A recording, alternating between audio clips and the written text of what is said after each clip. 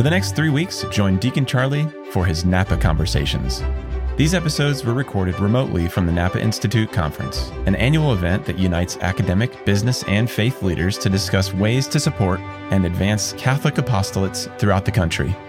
This week at Napa, Deacon Charlie sits down with Everett Fritz, husband, father, author, speaker, and founder of Andrew Ministries, a nonprofit devoted to training parishes in small group discipleship and family-based youth ministry. The two discuss Everett's talk at Napa titled, "Why Are Young People Leaving the Church?" They also explore the best ways to interact with those on the margins and how to evangelize in today's world. Jesus came close to people. And of course, he became one of us, he became flesh, should show the intention of God wants to be close to us. But you look at the way Jesus dealt with lepers. Back in his day, lepers, if you were to touch them, you would be considered unclean yourself. They had to live in a colony. They had to shout unclean to tell people to stay away from them. And Jesus, rather than pulling back, he draws in. That's scary. It requires vulnerability. Yeah. And it requires, nowadays, it's definitely a tendency is to stay back and want to shout unclean at people rather than coming close to them and actually getting to know the messiness of their lives. This is Living the Call.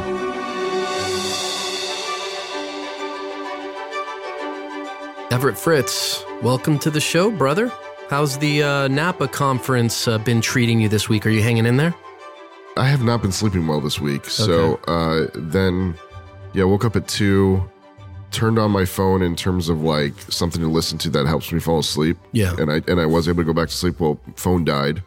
And then woke up at 7:45 at a 7:15 a.m. breakfast. So then I had to profusely apologize. And then it just seemed like one thing after another got me held up. And I took a wrong turn on the way here. And anyway. Yeah. You know what helps me fall asleep? It's weird. Obscure BBC comedies from the 70s. Everybody's got a weird thing. So for me, there's this ASMR, a person whispering into the mic, hello. Yeah, the ASMR stuff is trippy. Although that can kind of take you down a rabbit hole because ASMR gets used in all these kind of funky, illicit ways as well. I remember one time I was doing I worked with a client of mine who's a Hollywood person, Hollywood celebrity. I don't know if she published. It's Zoe Saldana, the actress, and she had this idea for an ASMR cooking show. It was sure. you put the microphone on the food and it's all the little crickles and all the little, different things. And so because I started searching for ASMR, because I really wasn't that familiar. And maybe folks aren't familiar with ASMR, so I would just say that. There's one video in particular, but at some point it's like this perfect variation of whispering but eventually she gets to a point where she's brushing the microphone and it's so soothing. It is. Well, that's the thing with ASMR. My wife's video that she falls asleep to if she's having a really hard time, it's the strangest thing, is shaving of hooves. Oh, interesting. On a pig or something. Curiously satisfying. Yeah. And I was I'm what in the world are you watching? I thought you were going to say something like Metallica, Master of Puppets or something. No. That would be really strange. No, I looked over at her one night and she was watching this and I was like, what are you're in the strange place of YouTube again. It's sometimes you end up watching the strangest thing on a YouTube. You're like, how did I end up here? Yeah. There's a whole category of, curiously satisfying. That's the category name. Yeah. And you've got people using a power washer on the driveway and it's slowly sweeping back and forth and it's going from really dirty to super clean, or there's the OCD people are this is amazing. It is, but it's, I think it's all part of that whole, I don't know, all these things are maybe interrelated, the whole wellness movement, mindfulness and all this other stuff. But ASMR for sure, for folks who may not know what ASMR is, it's an audio sensory, I forget what all the acronyms are, but it's basically really gentle talking and a lot of this kind of sounds and things. And it has an effect on your brain. I think it actually, what it does for certain brain types or something, it triggers a release of something in your brain that's very calming. I don't know exactly how it works, but it definitely. Well, it follows though. Think about it. When you have a small child and, either in usually it's mom's arms, but sometimes dad, I guess there's a lot of this kind of shushing and petting and, consoling and all of that. So it makes sense that there's something kind of hardwired in there from the very beginning. that does that. You know why shushing is effective with little babies in terms of helping them go to sleep? It's because it and the louder you shush, the better. It's because it sounds like the womb. Yeah. Because they're constantly getting shushed in the womb. And then between that and the gentle rocking, because when the mother's moving, so it reminds them, it like triggers what's going on in the womb, helps them fall asleep. One of my boys, when he was really little, this is my middle son. He would go to sleep only if we had the faucet running, like full blast. So like you just leave it on the background, and it created that white noise that was, to him anyway, very, very soothing. Showers, faucets. And ironically, we tried at one point getting one of those like white noise makers, failed miserably, didn't work at all. But like something about that sound and yeah, it is definitely womb-like, because those are the sounds you hear, the beating of the mother's heart. It's a very pro-life thing in a way, right? Yep. I mean, if we were marketing those products, we might do it a little bit differently. Yeah. It's true. Did you see the protesters on the way over? I did. I was like, oh, I still want to go talk to you. Yeah.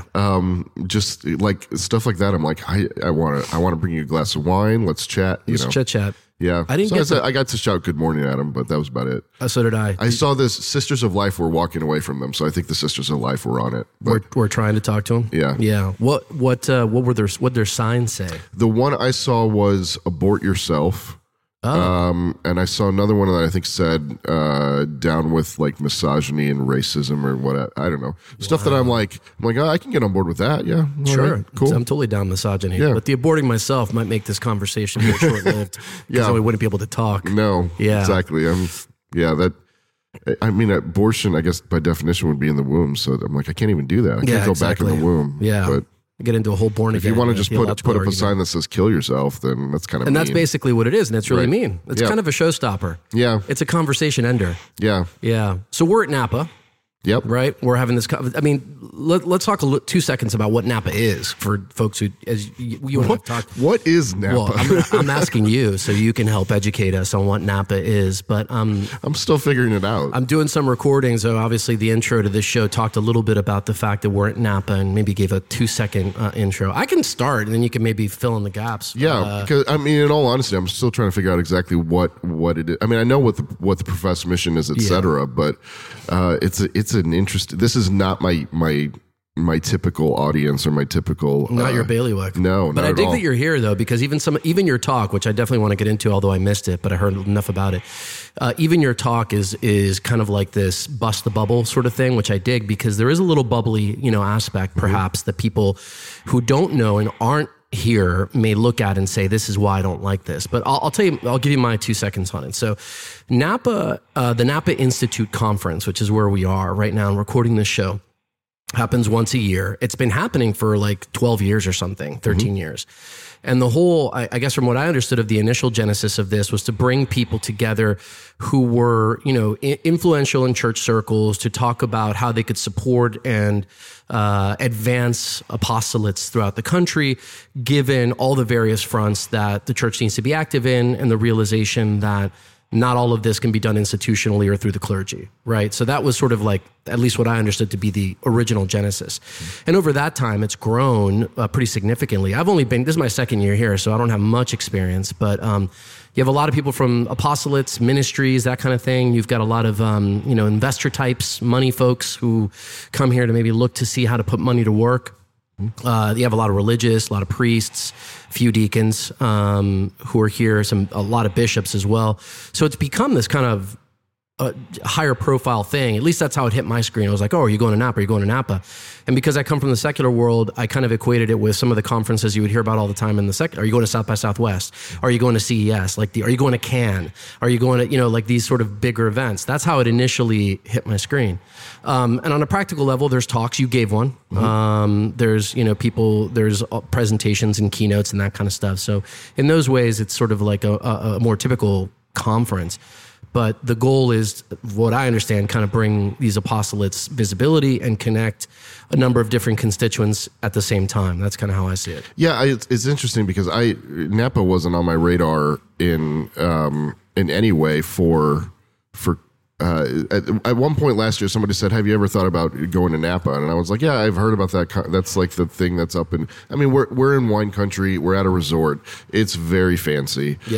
And which is like I said, not my typical audience. And now that I'm here and speaking at it, I'm seeing like, oh no, here's the value of this. I mean, look, I'm a big believer in Catholics need to get out of the bubble, get out of the echo chamber, and this place is definitely more in the line of echo chamber. But there's something to be said for people who want to support mission and the mission of the church and further that mission, people who have money to give to that, people who are bishops, and there's a lot of bishops here, who want to find the apostolates that are doing great work, who want to be able to have the kinds of conversations, the kinds of thought leadership, thinking, think tank, etc.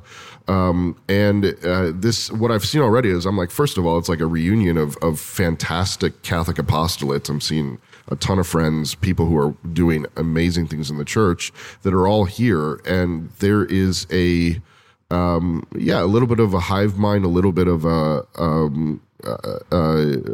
I guess you could say it's a collaborative environment.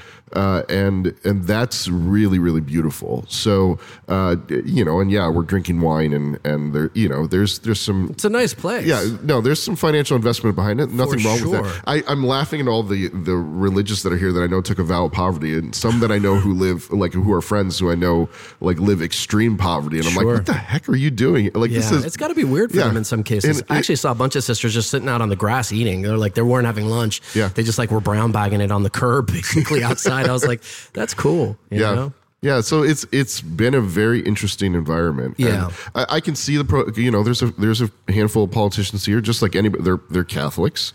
They want to take their gifts and talents and what they do in the space and figure out how politically they can affect the world. But that will encourage protesters to show up and start. Anytime you have anything that skews one way or another, you're going to have people that show up. So, well, that's the thing about this is, I've only been here once before, but one of the things that I've noticed this year was there's a lot more people, but there's also more security. Now, part of that is because we have these very high profile people that are, secular folks. Like we've got the former Attorney General is giving one of the keynote tonight, right? So, Bill Barr and those guys travel with security and they've got Secret Service and all that stuff. Which I feel like we should say for any listeners, it's like Bill Barr's a Catholic. That's why he's here. Yeah. And I don't know that, we'll put it this way. I don't want to be put in the context of, okay, everybody's here that is a Trump supporter because Bill Barr was in the Trump administration. Well, that's kind of where I was going, is the way that sort of the local media, at least and to some extent national media, has played up this event and this conference is that. They framed it that way, right? This sort of like shadowy kind of clandestine gathering of people who are, and it's amazing to me to watch that, to see that, to read those articles. I don't recall reading that last year. And yet maybe it's testament to the kind of environment that we're in right now, where things that are objectively good, like bringing together people who are Christians, who want to put their material resources and networks to bear on the kingdom, that takes on this sort of like, pallor of nefariousness, you know what I mean? But I've seen that, and there's some aspects of that which I can understand if you're a total outsider looking in. It's kind of like when you look at any community and you're like, oh yeah, homeless guy, he's a bum, he's a drug addict, he's an alcoholic. Okay. And there's some truth in that, right? Now, none of that helps you, so you're definitely still an outsider looking in. If you're an outsider looking in at this conference, I could see where you might draw some of that from, but the reality is so much different than what that sort of stereotype is. But nevertheless, it's out there. I mean, and there's protesters outside to prove it. Yeah. No, I think I came into this a bit naive because I tweet, I gave a breakout session, spoke on why young people were leaving the church. I did what I typically would do if I'm giving a session at a major conference, where I tweeted it out, put it on Facebook, etc. Hey, come to my session. It's in this location. This is what I'm talking on. Napa, their Twitter account retweeted it, which was very kind of them. Archbishop Corleone then retweeted that, why young people are leaving church, which was great publicity for me. And my Twitter then that morning of my session blew up because the Archbishop Corleone from San Francisco put that out there.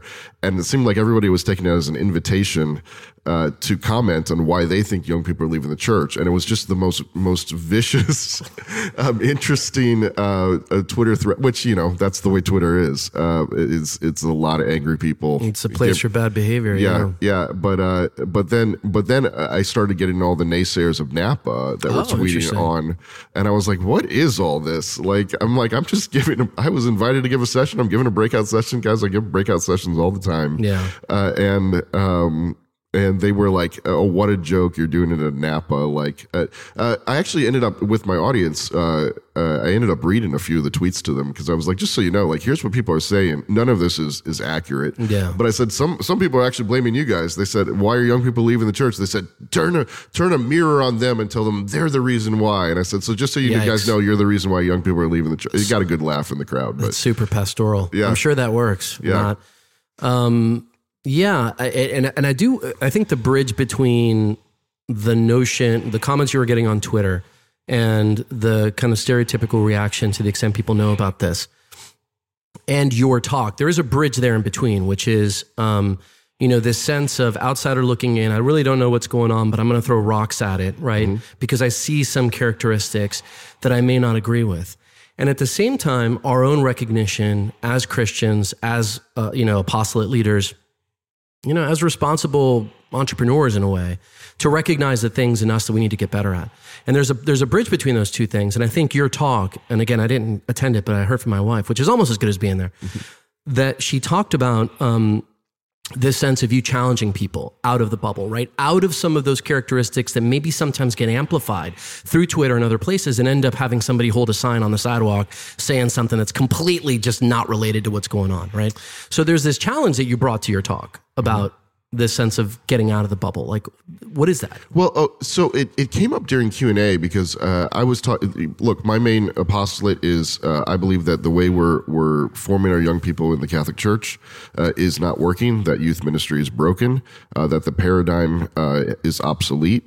The way in which and the vast majority of Catholic parishes have something for young people, even if it's just a children's ministry or sacramental prep. And I believe what we're doing is fruitless. So I advocate for small group discipleship. So I was talking a lot about discipleship, the way Jesus did it, the fruit of the ministries that I've built in terms of the longevity of young people's active faith and how they've lit on fire. And so it came up in Q&A, somebody talked about families and which of course I said, without question, parents have a greater impact on the life of their child than anybody else, that young people's faith tends to skew in the direction of the way their parents raised them in terms of their own active faith. But that being said, I said, look, I'm really concerned by two things I see with Catholic families these days. One is that the number of devout Catholic families is shrinking, not growing. And so I'd rather work with an asset I know I have versus one that I know that is getting worse and worse. But two, I said, I live in Denver, Colorado, which has young Catholic families coming out the wazoo. I mean, we're an anomaly in that respect. I mean, there are young Catholic families everywhere. Yeah. And I was really impressed by that recently when I went to see you out there, just how much so that's the case. Yeah, and a big part of that, there's a lot of reasons for that. But Denver in general is young. It's attracting a lot of young people. Then with that, you've got World Youth Day in 93. Archbishop Chaput was a magnet for ministries. You've got ministries like Augustine Institute and Focus that have a lot of alumni and everybody just breeds ministries anyway. So it's kind of a mecca in regards to young Catholic families. That being said, what I see from my friends, and I hang out with a lot of young Catholic families, is they are isolating from the world. They're not evangelizing it. Yeah. And that their strategy for keeping their kids Catholic is to try to isolate from the world, whether it's in, I don't want to get into all the different kinds of educations, but what I'm seeing is they're trying to create a bubble, and within that bubble, protect their kids' innocence. And I understand the instinct to do that, especially with all the influences of the world. But then their bubble becomes an echo chamber, and they never engage or encounter other people. And so what ends up happening with their own children, and I see this because I work with their children, is eventually that bubble gets burst and these kids are completely unprepared for the world around them and they get eaten alive. Or what ends up happening is we don't evangelize, so we don't grow. So all of that to say, and they're trying to rebuild Christendom within that bubble, which is a fancy word for saying Catholic culture. And I firmly believe Christendom is dead. That it used to be that you could count on growing up within a Catholic community, within a Catholic parish, and that you just being saturated in all things Catholic, your kids would grow up Catholic. And it's like, no, that world of Christendom, is not coming. We're in an age where we have to evangelize if we're going to, fulfill our mission. So all of that being said, I said, look, like, we're trying to raise our kids in safe spaces. Like, liberal elitist snowflakes have safe spaces. Christians are not supposed to have safe spaces. Yeah. And it's like Jesus said, it's a command, go and make, and this was when I called everybody in the room out. I said, Jesus said, go and make disciples. That's a command. That's not optional. And I said, so what does that look like? If you cannot name the person by name who you are discipling, who you are walking with and you are evangelizing, then you need to go to confession. So it's a, dang. Yeah. That was a talk. Yeah. No, somebody pulled me aside later. Somebody pulled me aside later. They said, thank you so much for I was called out, because when I heard that, I was like, nope, I can't name anybody. And it's real easy, man, to get sort of sleepy. It was a young, like a really young, faithful Catholic guy. It wasn't like one of these like somebody you think would be complacent. It's a person that I gathered was on fire, and they're like, nope, I'm not evangelizing anybody. Yeah, you need that challenge. No, I mean, it's Christianity is, dangerous. I mean, it really is. Look at it historically, and we've, kind of taken a lot of things for granted and kind of fallen back on their laurels. So we need that kind of challenge. What do people say when you say Christendom is dead? Is that controversial to people? That's a concept that is in a book that's popular within ministry circles that's starting to circulate. Which is, of course, why I don't know it. Yeah, there you go. But Christendom is Christendom is the time period within the church when we had, most of the kingdoms were Christian, and the kings were Christian, and like the governments were Christian, and people had Christian values, and we were creating Christian art and Christian cathedrals and basilicas, and all of it spoke to Christ. Now the world we live in does not speak to Christ. True. And honestly, the age of the world when Christianity was at its best was, well, you could argue we've never been at our best, because every age of the world we've had all kinds of different scandals and challenges. But I believe, look at first century Christianity. We spread like wildfire, and there were all kinds of issues with first century Christians. But that being said, we spread like wildfire. And we got killed like wildfire too, though. But that's what we're. That's right. Witnesses. Yeah. When we are witnessing. The blood of the martyrs. When we are witnessing, when we are getting killed, and we are praising God within that. Amen. And it's a witness that says, what's up with those Christians? I watched a guy burned alive, and he was praying and giving thanks and forgiving the people burning him alive. It's bananas. Yeah, they're like, there's got to be something to that. What's interesting about what you just said too is, like, I wonder, I've heard people bemoan the fact that, and maybe more Protestants or atheists who, in apologetics context, but they'll say, well, if all these miracles are real and people were levitating and bilocating and doing all this other stuff, and why don't you see that much more today, right? Mm-hmm. Or, all of the, mystical experiences. Well, why don't we see a lot of that stuff today? Do you think that maybe there's a relatedness between how that dying to self and for Christ, and the blood of the martyrs being the sort of seed of the church, and all of that what you just described, that mindset, that kind of food group of Christian, and the fact that those things were super prevalent back then, mm-hmm. right? And today, where there's not a lot of that happening, so we're consequently not seeing the Eucharistic miracles, the incorruptibles, the levitators, the bilocators. Do you think those things could be related? I literally never thought about that until this moment. I think, well, first off, I'll say this. I think we do a disservice when we say those things aren't happening today. Because, look, like you mentioned levitating, there's been a handful of saints. You could probably count on one hand that we know had that gift. So it's very, very rare. But I think I'm like, okay, who had incredible gifts? Padre Pio was a 20th century saint. Yeah, that's true. I mean, it's not that far away. Hang out with enough of my friends. I mean, you'll see, I know I've seen all kinds of healing miracles. I've seen all kinds of different things. You talk about different locations in the church where there's apparently or supposedly apparitions that are even happening today, and you'll hear all kinds of stories of miracles and different things happening. They don't get advertised that much. They don't get a whole lot of publicity, but which is also weird in such a connected world. I think it does happen. I think number one, I know it does happen. I'm just saying that's maybe a beef that some people might throw. And could it be related? You and I are in the United States, and Jesus went into a faithless city and he couldn't do miracles. So there is something to the what I see among the young people that I work with, and I constantly call them out for it when I'm working with them. Is I say, you guys have such low expectations for what God can do in your life. Like, be bold in what you ask for, and be have faith. Because he said, if you have the faith of a mustard seed, you can move a mountain. And I've seen it happen for sure. But it's a matter of in America. In particular, like I think Western civilization, so America, Europe, I think there's a real lack of faith in what God can do. I think if you were to go to a place like Africa, Latin America, where there's a lot more faith and a lot less, I mean, we're in Napa right now. Like, we're not lacking for anything here in terms of... No, we have excess.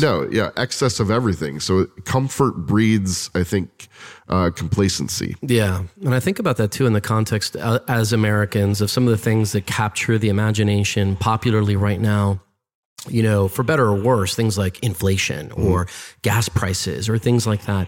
There are all these like deficit of kind of material, right? Deficit of creature comforts, deficit of whatever. But when you put it in the context of what you just talked about, right? First century Christianity, walking on foot to Asia to like go and basically get beheaded and do it, joyfully because you're on this mission. Man, it's like that's a very different, reality. And obviously the answer to it, or how we get back to that, is, more proximity to God, of stronger relationship with him. But I think this idea that you're onto, and I know it ties to your most current book, about one-to-one discipleship, about knowing people's name. I think that's like the super highway to that reality, right? Of kind of being connected to another human, this idea of communion, this idea of family, which of course God is in himself. I think that is like maybe the first domino that could need to fall in our world, in our Western kind of culture, for us to kind of open up to other things that maybe are more prevalent in the rest of the world. Yeah, there's again, being in the United States, people like constant immediate gratification. That's the word I'm looking for. They want to see results immediately, and the reality is that if you evangelize somebody, if you're walking with somebody, which is what it takes to actually help somebody cross different thresholds of conversion in their faith, the story that I use in my book is, I said, you have to be prepared for the 30-year journey. And I said, I saw this movie that I thought was a perfect description of the temperament you have to have if you're truly going to help somebody cross thresholds of conversion in their faith. And that's, I saw a movie about, it was Now You See Me. It was about magicians who like rob banks, which was ridiculous, but it was a lot of fun to watch. Oh yeah, but I heard about this one. It's an interesting movie, but there's a story they tell in it of a legendary magician who, when he was like 14, some guy came to his town and he was just like, he said, hey, can I do a magic trick with you? And he had the person write their name on the middle of a card, and he made that card disappear or whatever. And the person was like, oh, that's really cute, etc. But the whole goal of that trick was not to amaze them with his sleight of hand tricks. It was to get his name written on the card. Because then he took that card and he saw a tree and he placed it in the knot of a tree, and he left it there. And over the course of like 30 years, that tree grew around the card and grew to be very huge. And then that same person came back to the town like 30 years later. And at this point, the magician was more well known. He had a bit of a reputation, but this guy didn't remember him. And he went up to him and he said, hey, he says, can I do a card trick for you? And he has him using sleight of hand pull out the exact same card that he had pulled out 30 years prior, write his name in the exact same place, made it disappear using sleight of hand. Then he said, your card is growing in the middle of that tree. And they cut down that tree, and sure enough, there it was. And they said, how did he became legendary because of that trick? And they're like, how did he do it? Well, he had a 30-year plan. I mean, to have that kind of patience with someone, and to kind of see the fruition of this majestic idea like play out, the kind of patience that he had to have was amazing. I was like, that's the kind of patience you have to have with somebody in order to really help them cross different thresholds. And what is it? People are just not willing to make the commitment. I mean, what you're describing is it's not transactional, it's relational. And relationships kind of, yes, they have a beginning, but they're not really supposed to have an end, right? It's supposed to be kind of a 30-year thing, a forever thing. So what's the hang up? Jesus came close to people. And of course, like he became one of us, he became flesh, like it should show the intention of like God wants to be close to us. But you look at the way Jesus dealt with lepers. Back in his day, lepers were if you were to touch them, you would be considered unclean yourself. They had to live in a colony. They had to shout unclean to tell people to stay away from them. Yeah. And Jesus turns that on its head. Instead of staying away from them, he gets close to them and he touches them. But instead of him catching their uncleanness, they catch his cleanness and they're healed, which is the exact same way he works with sinners, is rather than staying away from them and shouting unclean, and making them shout unclean back at him, he gets close to them, he touches them, and we catch his purity and are forgiven of our sins. If you look at Peter, the first thing Peter says when he realizes it's the Messiah after the miracle of the catching of the fish, is he shouts at Jesus. He falls to his knees and he says, "Depart from me, Lord, for I'm a sinful man." He's shouting at him, unclean. And Jesus, rather than pulling back, he draws in. That's scary. It requires vulnerability. Yeah. And it requires, nowadays, I feel like all I see among Christians, I shouldn't say all I see, but it's definitely a tendency is to stay back and want to shout unclean at people rather than coming close to them and actually getting to know the messiness of their lives. And justifying it every step of the way, right? Saying, I forget who the speaker was. Maybe it was... forget who it was. Maybe it was Jeff Cavins in his talk just a couple days ago, talking about this sense of rationalizing to ourselves, well, that's not my gift. Like, I'm just not good with people. Like, I'm just not, or that's something for somebody else to do. There's 1,000 different ways that we can sort of rationalize things. But you're right. It is messy. It requires proximity. It requires, that's the whole principle of accompaniment, right? It's like you got to get into it with somebody and stay there. We, just as an aside, my wife and I run a ministry for homeless families. You know about this because we've talked to you about it. But we've got about 40 families that we serve right now, and sometimes those families come in and out of our orbit because they move or because of other different things. But for the most part, I'd say half of them we've known for 20 years. Like, we've been there, they have issues. One of them ends up in jail. The other one has something wrong with their car or whatever, but we're in relationship. And it took us a long time to figure out that that's really what we were doing. It was like, we were really obsessed at the beginning about, well, what's the program and what's the steps and how do we do events? But in the rearview mirror, what we realized that what God was allowing us to do was actually just get to know some people, kind of walk with them. And through the witness of what we do, maybe they could pick up a thing or two that could reflect or redound to them positively. And that's what's happened. But it wasn't by design. It wasn't like we said, I was like, we're going to create an accompaniment ministry. Like, you're doing that now very intentionally. And you're going, dude, this is how you do it. We didn't do that. We found out about it after the fact, but that's what's worked, if you're going to put it in. But it starts with a stirring of love. And it is true. Like, if somebody were to sit back and say, oh, that's not my gift.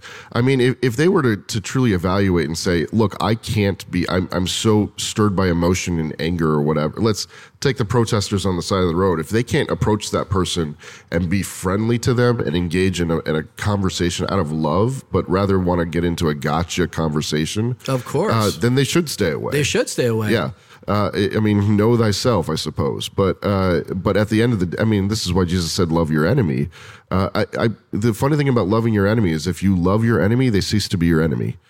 So there's a something to be said for a life-changing moment for me in ministry. I was 22 years old. I was struggling in the apostolate that I had, and I didn't really fully understand why. My wife and I ended up visiting a friend of ours who was ministering as a missionary for Emmaus Ministries in Chicago, which Emmaus Ministries, I feel like there's 100 ministries named Emmaus Ministries, but it's a good name. It's a good name. Yeah. It's a good gospel story. So, but this Emmaus Ministries, they minister to male prostitutes on the streets of Chicago. Well, you told me about this. Yeah. And so their whole strategy is they send missionaries out into the streets of Chicago, and they get to know the prostitutes that are there. They invite them to a home during the day where they can get a shower, a meal, eventually Bible study. They get them into drug rehab, all kinds of different things they need to do. So we're visiting our friend who's a missionary there, and he said, hey, we have this thing that we do called an immersion night.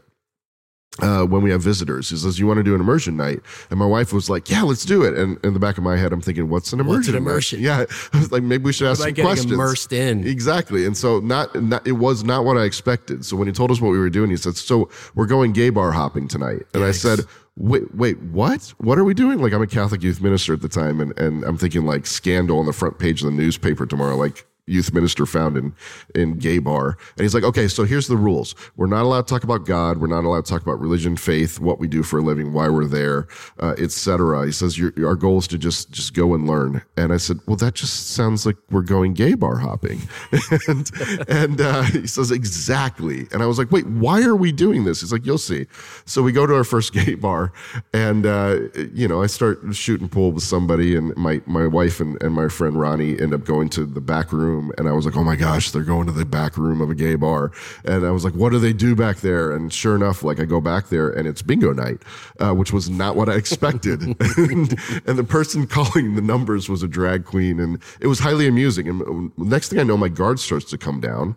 And I go to the bar to get a drink, and I had a life-changing conversation at the bar, and with a man who's a construction worker in Chicago, and we started talking, and it was just, I have no idea what we talked about, but it was a life-changing conversation, because there was this moment that I realized Jesus like showed me. He's like, this is a person who I've created, image and likeness of God. He's just like you. He desires to be loved. He's got wounds in his life. He's got all kinds of different crosses that he carries. And if you understand that, you can minister to him. And I was like, everything I'm doing in my ministry, I don't understand the people I'm ministering to. And that's why it's not working. And so it was just this light bulb moment. I was like, this is why they do immersion nights, because they know people come in thinking stereotypes, thinking about stigmas of homosexuality, prostitution. And they're like, we want you to meet the people that are behind all of that. And it was life-changing. It's kind of crazy too, right? In telling that story, which now I've heard, this is the second time I've heard it, but you pay more attention to things the second and third time. But in hearing that story, what I'm also hearing is not necessarily the way that interaction was life-changing for the construction worker, but the way that it was life-changing for you, right? And some of one of the easy parts that we forget in ministry is the fact that, the business world might think of it transactionally, and therefore there's a winner, there's a loser. But the way that God works is he goes above and beyond, right? God's extra in that way. He's extravagant. And he uses these opportunities to not just, form a bridge and nourish the person you're ministering to, but also the minister. I mean, that's how it works, right? It's a sort of two-way street. I was talking to somebody yesterday, and the issue of homelessness came up. And one of the things that I hear all the time in our work is, well, there's a lot of people who want to be homeless. And it's like, okay, yeah, let's assume that there's a portion of people who want to be homeless, right? And they choose to be out on the street and choose to not have any resources and choose to be set upon by other homeless folks and, abused by gangs, which happens in LA all the time, et cetera, et cetera. Let's say that they choose that. You think that person's playing with like a full deck of, emotional cards? In other words, do you think that person has no woundedness in their background? Do you think that person doesn't deserve you to know their name and them to know your name? And it was like this whole conversation, and the whole power of the conversation began to shift a little bit around this exchange. But the end of it was this notion that when you talk to somebody who's on the street and homeless, and all you do is just say, hey, my name is Everett, my name is Charlie, hey, what's your name? There's something that happens to you, not just to them, right? And we so forget. It's like this thing about, well, that's not my gift. Well, what if their gift, the person you're going to engage in, is going to transform you? Like, we don't think about that.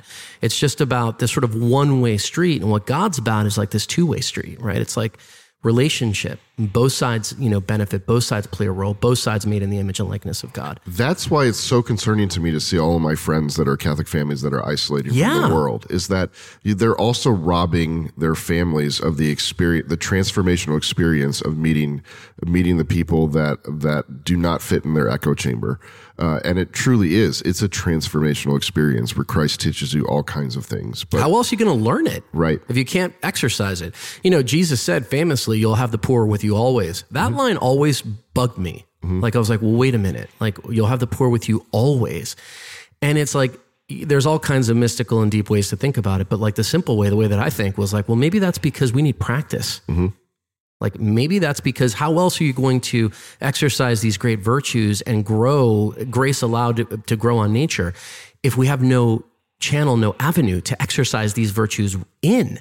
Like, how do you learn patience? How do you learn courage? How do you learn magnanimity? How do you learn these things if you're not sort of faced with the opportunity to actually exercise them? Hey, that brings us back to Napa for a second, because I'll tell you this, talking with people over dinner, I've met some people who are clearly very wealthy, and some of the first things they share about their life is the realization of their poverty, meaning that they had all the money in the world and they realized, I'm not happy, like my life is meaningless, etc., and that's led them to faith. And they realized the poverty. I mean, some of the poorest kids I know. I grew up in a very, very wealthy area of the country, and Naperville, Illinois, and very, very wealthy suburb of Chicago. And some of the most I work with young people, and I like to say that the young people I have the most compassion for are the rich kids, and I feel like it's partly because that's who I grew up around.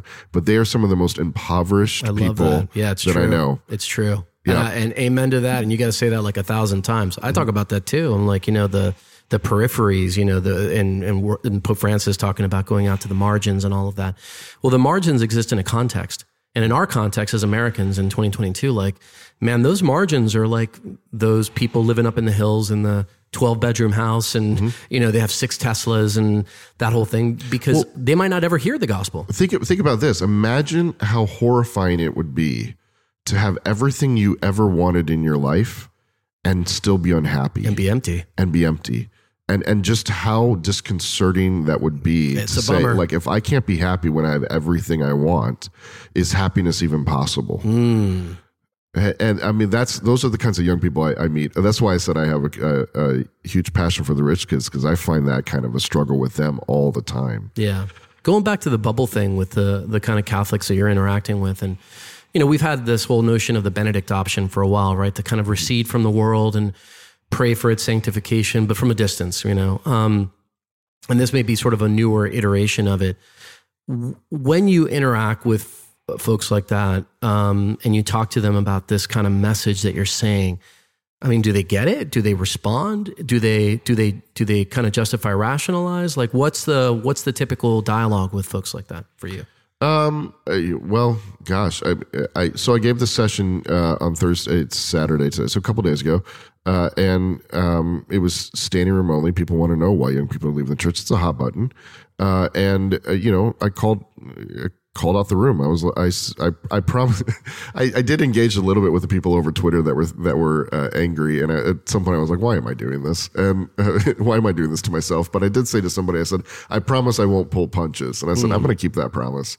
And that's why in the room I threw it out there and said, "Guys, go to confession if you can't name the name." And at the end of the session, I got a standing ovation, which I was like, okay, so either this message was very well received, or there were 2 people who really received it and they stood up, and then everybody else followed. Everybody else followed, because they were like, well, we don't want to be rude, but there's a reality that I think people are genuinely.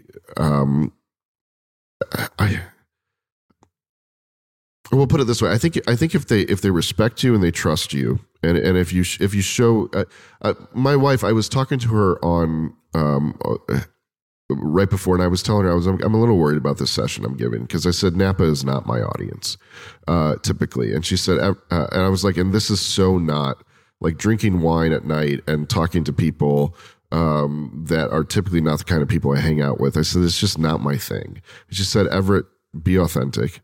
And she said, she says, I've known you for forever. And she's like, and I've seen you in ministry, and the thing that people are attracted to about you is to just be authentic. Yeah. And it's true. Like, if people can see your authenticity of, it has served me well to take down the mask of everything's okay in my life, but rather to be vulnerable with people and say, no, here are the crosses that I carry. Here's the ways that I've sinned. Here's the ways that I screw up. And to show people, yeah, I'm a real person. When people trust you, they'll listen to you. I learned that from the president of Life Teams out here. And we don't always see eye to eye on everything in ministry, but that's the guy that I mentioned I was late. That's the guy I blew off my breakfast appointment with this morning. It's not going to redound well to your relationship ever. Yeah, no, not at all. But no, Randy is a wonderful, wonderful man. Mm-hmm. And he told me once, years and years and years ago, and I took this to heart. He said, He says, when you work in ministry, you're going to get criticized constantly. He says, only take it seriously if it's a person that you respect. He says, if it's a person that you respect that's calling you out, then he says you should probably take that to heart and take it to prayer and listen to it more. Yeah. I would have told you too, take a little bit of your own medicine too, which is, it's like, hey, if we're all about this one-to-one, if we're all about, interacting at the margins and, maybe dealing with folks that we may not see eye to eye with all the time as a way to kind of challenge ourselves and burst that bubble a little bit, you're going to have to do it, right? It's like, in fact, it's perfect that this is a crowd who maybe typically you wouldn't interact with in that way, right? Yep. Because that is the message that you're delivering, is the importance of that dynamic. But yeah, I worry about this dynamic of, this sort of receding, because I think, the enemy is so smart, and it's like, man, he can make something good, that's objectively good, into a weapon. You know what I mean? And the weapon there is the drawing back, the kind of, again, just sort of receding to not advance the gospel beyond the walls that I can immediately control with, folks who are kind of like me or agree with me and that kind of thing. I see a lot of it. So go ahead. Yeah. One of the things I've noticed too is that for quite some time, I think there's been an emphasis in our church on catechesis and apologetics. And the reason why is that their post-Vatican II, our catechesis was horrible. People didn't know their faith. There's a whole generation of people that never learned the basics. But the problem with it is that it has breeded an attitude among Catholics where we think that converting, like you have this aha moment, like, why didn't anybody ever teach me this stuff when I was younger? And oh my gosh, what I'm learning is amazing. And then you immediately want to tell everybody about it. And you're like, let me tell you why you're wrong, which is the wrong attitude to have when you're engaging with somebody who doesn't necessarily agree or know or understand our teachings is, well, let me teach you, let me tell you. And the attitude that I try to get people to get into is I said, you need to start with, let me give you first off, tell me your story. I need to know and understand you. And then let me tell you my story. Here's the journey that I've been on, the struggles that I've had, the way that Christ has impacted my life. Let me talk to you about my living faith. An apologetics argument there's a time and a place for apologetics to defending the faith and teaching, etc.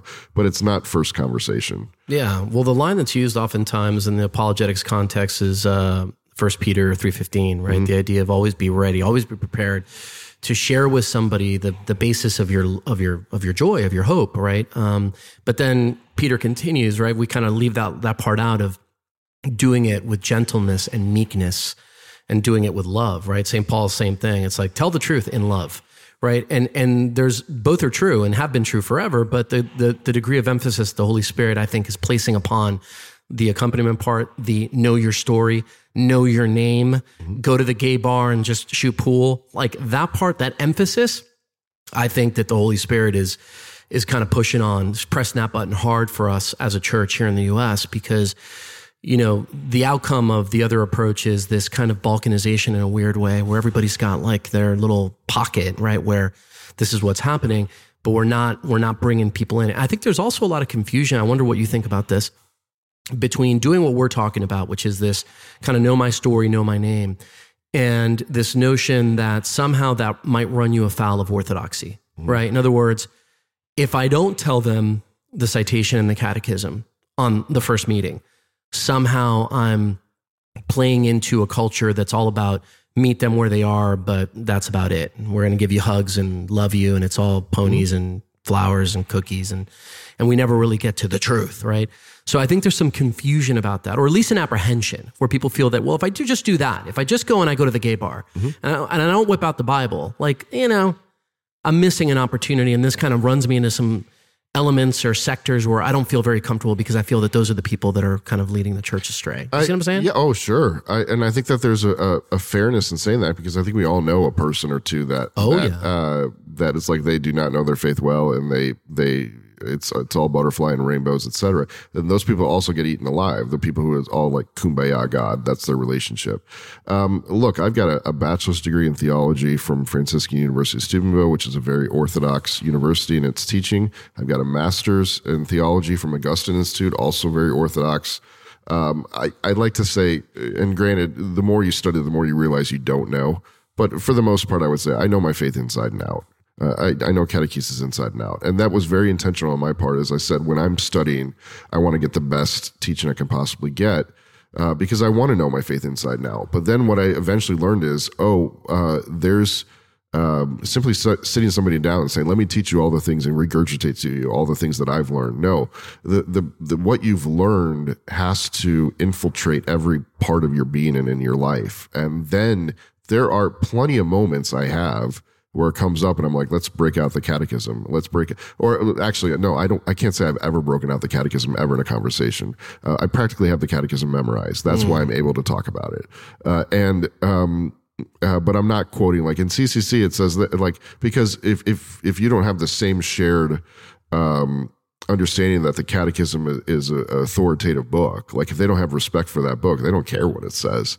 But to be able to state some of the teachings in it, and make them make sense for the person. I was out, my father-in-law, when I first met him, he's an atheist. He'll never listen to this, so that's fine. I'm going to send it to him special. I'm going to send it to him personally. Yeah. No, and I don't think he would, when I was 18, I ended up I was dating his daughter, obviously. And we were in a long car ride back from college. He picked us both up, and, over the course of a 3-hour car ride, he started asking me questions, and it started this really engaging conversation. And I was 18. Like I could do the best I knew how to do, answering his questions, etc. But I've left over the last 20 years, because now I'm 38. He has referred to that conversation over and over and over again. And about every 2 or 3 years, we pick up that conversation where it left off. And I always let it happen with him. So he's now at a point where he would probably say that he was a practicing Catholic who believes in God more or less, that struggles with basic dogma. So his most recent conversation with me, he's like, okay, he says, you remember that conversation we had? He always starts with, remember that conversation we had in the car ride? Right. It's like 20 years ago. Yeah. And I'm like, yeah, of course. Like, no, I know where this is going. Like every few years we pick this back up. I'm like, of course I remember it. And he's like, I got more questions. I'm like, okay. So his most recent conversation with me was, he's like, the Holy Trinity makes no sense to me. And I'm like, oh, for the love of God, like you're going to ask me to explain to you the Holy Trinity. Like, talk about one of the most complicated, most difficult teachings to be able to teach. And I was like, okay, let's go. But that's where my theology background then came in. And it's not like I broke out the catechism and was like, well, let's see what the catechism says. No, he needed it logically explained to him in a way that made sense, which, by the way, is not the way St. Patrick explains it, because that does not work. Like the 3-leaf clover as an explanation of the Holy Trinity is heresy. Like it does not make sense. Modalism. Yeah. Yeah. Modalism. Yeah. Anyway, so even the great saints who have the reputation for explaining the Trinity did a poor job. But the best 2 comments. The first of all, on that one, the best explanation I ever heard, the kind of like quick elevator version of the explanation for the Trinity, I heard from Jimmy Akin, apologist. Has podcasts and has been, this guy's a seminal kind of apologist for a very long time. But I think it was a little kid actually who may have called into the show, and because they used to do these like kid apologetic hours or whatever. Oh, that's going to be a tough one, man. Yeah, and they were like, the Trinity is like 3 persons, 1 God, and I forget how the kid asked the question, but the way that he said was, okay, he said everything is a being. He's like, because it bees, so it's a being, right? So a rock is a being, and you're a being, and God is a being. He said some beings are 0 persons, some beings are 1 person, and like you, and in the case of God, he's 3 persons, right? And it was this idea of kind of, because the point that he ended up in, he said did a lot better than I just did, but he ended up in this place of describing something that was not logically inconsistent without using any of that language. Just saying, every being just is something that is, it bees, right? And then some are 0 persons, some are 1 persons, some are 3 persons, right? And it was that is the simplest explanation that a kid could understand that I've ever heard. That is actually not heresy. That's how he rolls. Yeah, that's impressive. Yeah, no, he's a super interesting guy. The other thing though about the apologetics thing that you brought up just earlier is, I was a culture, my story a little bit, right? I was raised. Oh, that's right. I forgot you're bigger with Catholic Answers too. At least have been, yeah. Yeah. Vice Chair Emeritus. I actually checked with the CEO to see if I could call myself that because I was the first vice chairman. So I was like, hey, can I be the emeritus? He said it was cool. So I am. But in any case, the whole apologetics thing for me is interesting because what turned me on to apologetics in my journey, because I was a cultural Catholic and I kind of grew up just kind of going through the motions, big Latino household, and it was like this kind of food, this kind of music, and this kind of faith. It was just built into the cake. And so it was kind of invisible to me. I didn't really see the faith for a long time. And then when I started to awaken to my faith, apologetics was a big part for me of how I learned more about the faith, right? But what really moved me in the apologetics context was the stuff that you were talking about earlier, which is the stories, personal stories about conversion, personal stories about conversations, listening to people interact with others and have these discussions in the car, like with your father-in-law. Those were the things that I was like, oh, wow. Like it wasn't just the academic piece, the kind of studying, the memorization, all of those things, which doesn't make those things wrong. It just means that they weren't as effective in actually reaching me. And I think you're right. I think it's not as effective in reaching really anybody. And even if it was, at one point, it may not be as effective today. Mm-hmm. You know what I mean? And it's like there's just a time and place that we're in where the way the application of the truth needs to be, in the light of the times. And like, how are we going to get this message out in the most effective way? And I think you're doing that by emphasizing, the theory of one and all the other stuff that you talk about constantly. That's the distinction. And I made this at my session on Thursday. I said the message is extremely important, what Jesus taught. But so is the method. And that's the part that we fail to understand is that Jesus didn't just teach us the message, he taught us the method. And if you look at at the risk of sounding like a heretic, which I know that I'm walking the line when I say this, but Jesus's large group ministry was largely a failure. And in fact, you could even make the argument that it's what got him killed, that the crowds eventually turned on him, tried to kill him multiple times because of some of the things that he taught.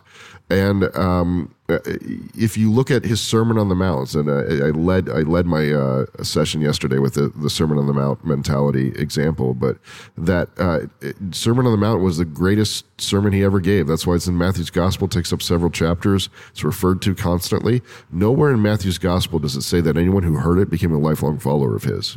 Like, if anything, people would have been turned off by it because he was speaking to a crowd of Jews, and he said to them famously, this is when he said, love your enemy. And they were expecting the Messiah to come and deliver them from kick some ass, basically. Yeah, they were expecting him to call out a revolution. And in fact, a Sermon on a Mount was typically the location where a person who was a revolutionary would give a revolutionary type of sermon, calling people to arms and action. So the fact that he was on a mount and he delivered the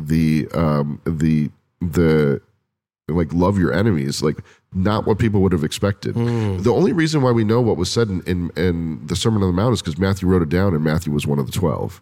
And so point. It's if you look at the divine plan to conquer the entire world, and there was a divine plan to conquer the entire world, it involved Jesus not going around the entire world. He stayed in one place. Israel is a very small piece of land, and he never left Israel. And he expressly said that I haven't been called to the people beyond, right? I mean, the whole we don't throw our scraps to the dogs and all of that was in the context of I came to do this one very specific thing. He was always clear that this is going to go out to the Gentiles, and yet he never went out to the Gentiles. He never went out to the Gentiles. I mean, he went out to Samaria differently, but he never left Israel. Yeah. And so there's a reality that his plan to conquer the entire world was pouring into the 12. And even among 12, he had 3, and even among 3, he had 1. And among that, I really do believe that Jesus, and this is the mentality we have to have when we're going to be successful, Jesus's plan to conquer the entire world, he looked out into the masses, and he didn't focus on, oh my gosh, how am I going to minister to all these people? He singled out Simon the fisherman. He said, how do I make that man, Simon, how do I make him into Peter? And once he figured out how to transform this sinning fisherman into Saint Peter, he multiplied from 1 to 3, and then 3 to 12, and 12 to 72, and so on and so forth. That's the mentality I want Christians to have. And 72 to 1.5 billion. Yeah. This is what Mother Teresa did. Her missionaries of charity have expanded all over the world. She had the worst evangelization plan probably in the history of the church. She went to the poorest of the poor. She went to Calcutta, India. No money, no resources. No resources. Nobody paying any attention to them. Don't even speak the dominant language. Yeah. She went out into the streets and she held people who were dying in the streets until they died so that they knew they were loved. That's how she started. Everybody in the world knows her, even people who are nowhere near Christian. But think about this. The people that she's spreading the gospel to, who could, in theory, then take the gospel to others, she took the gospel to people and then they died. Yep. So that, like, it's the worst evangelization plan in terms of like multiplication Not ever. a strategy you would draw up. No, not at all. But one other person recognized what she was doing and she said, can I help? Can I do it with you? And then another, and then another. And then it became a community of sisters. And then it just expanded more and more and more. And Mother Teresa, famously said, pay attention to the one in front of you. Like, love one another. You want to change the world, go home and love your family. Absolutely. Right. I mean, but that's the contradiction of God, the contradiction of the gospel, right? Is like the way the world thinks is usually the exact opposite, right? So going and interacting with that dying leper in a back alley in Calcutta is what has enabled us today to still remember her. Not did she raise a massive fund and do 27 Catholic startups or whatever it may be, or become president of the United States or whatever it may be. You know what I think is really funny about Mother? This is tangent, but Christopher Hitchens, famous atheist, he was like a Mother Teresa hater, which I'm like, how can you possibly be a Mother Teresa hater? He was a devil's advocate at her canonization. I don't know if you knew that. I didn't know that. I found out about that recently. Yeah, but one of the things he calls her out for is the amount of wealth that the Missionaries of Charity had, and they had a lot of wealth. A lot of people gave him money, and he was like, look how wealthy, like, it's just a scam, like what she's doing. Look how much money they had. But the funny thing is about it, I'm like, yeah, they had a lot of money to help expand their mission.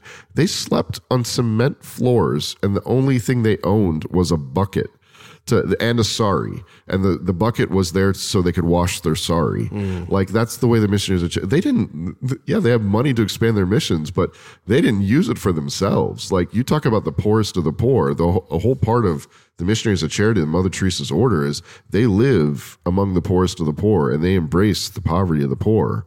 And they are hardcore in their poverty. Yeah.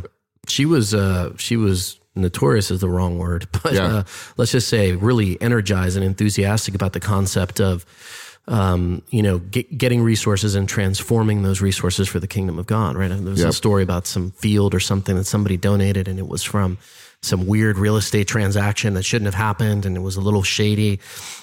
And they asked her about that, and she was like, I'm going to take that and I'm going to make a, mission hospital so that people can die with dignity. She's like, bring it, bring that field, bring that money, bring whatever it is, because she was so, energized about carrying out her mission in the world. Everett, we got to wrap because you've got places to be and so do I, but I know two things I want to just mention, and we'll include all this stuff in the show notes and whatever else you want to talk about. But you have a new book just came out last month, the month before? Yeah, May. One Disciple at a Time, great book. You also have a new podcast called Holy Conundrums, which I've been privileged to be a guest on. So those two things are happening. Is that part of one bigger thing? So I'm the founder and executive director of Andrew Ministries. We build small group discipleship with young people, and the tagline is world-changing, impactful small group ministry. And it really is I'm a very small apostolate, but it is, we get huge results with young people in terms of changing the way we're working with young people. Statistically, the success that our ministries that we've developed have developed in terms of active Catholicism, young people who are thriving. So everything I do is under the umbrella of Andrew Ministries. You're right, I have a new book called One Disciple at a Time through Ave Maria Press. You can also find it on Amazon, and Holy Conundrums podcast. I love to have conversations like this. We talk about church problems, and so I have guests on where we talk about church problems and sensible solutions. Yeah, it's a great podcast, and we'll include all that information in the show notes. And if folks want to, keep in touch with you, track you, follow you on Twitter, get involved with you in that world, we'll include some of that. But go ahead. Yeah, Everett Fritz on Twitter. come shout at me. That's what people do on Twitter. And I'm on Facebook, LinkedIn, and the website is andrew-ministries.com. So beautiful. We'll include that stuff in the show notes. What a great privilege it is to have you on the show, brother. It's been a long time in the making, but glad you're here. Won't be the last time because we've got lots of other stuff to talk about.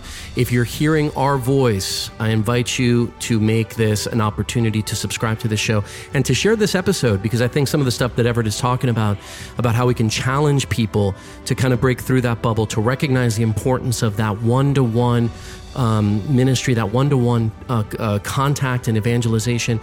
All of that is really important at this time and moment right now. So there's definitely somebody who can benefit from this show. So send this episode to a friend, and we'll see you all again next time on Living the Call.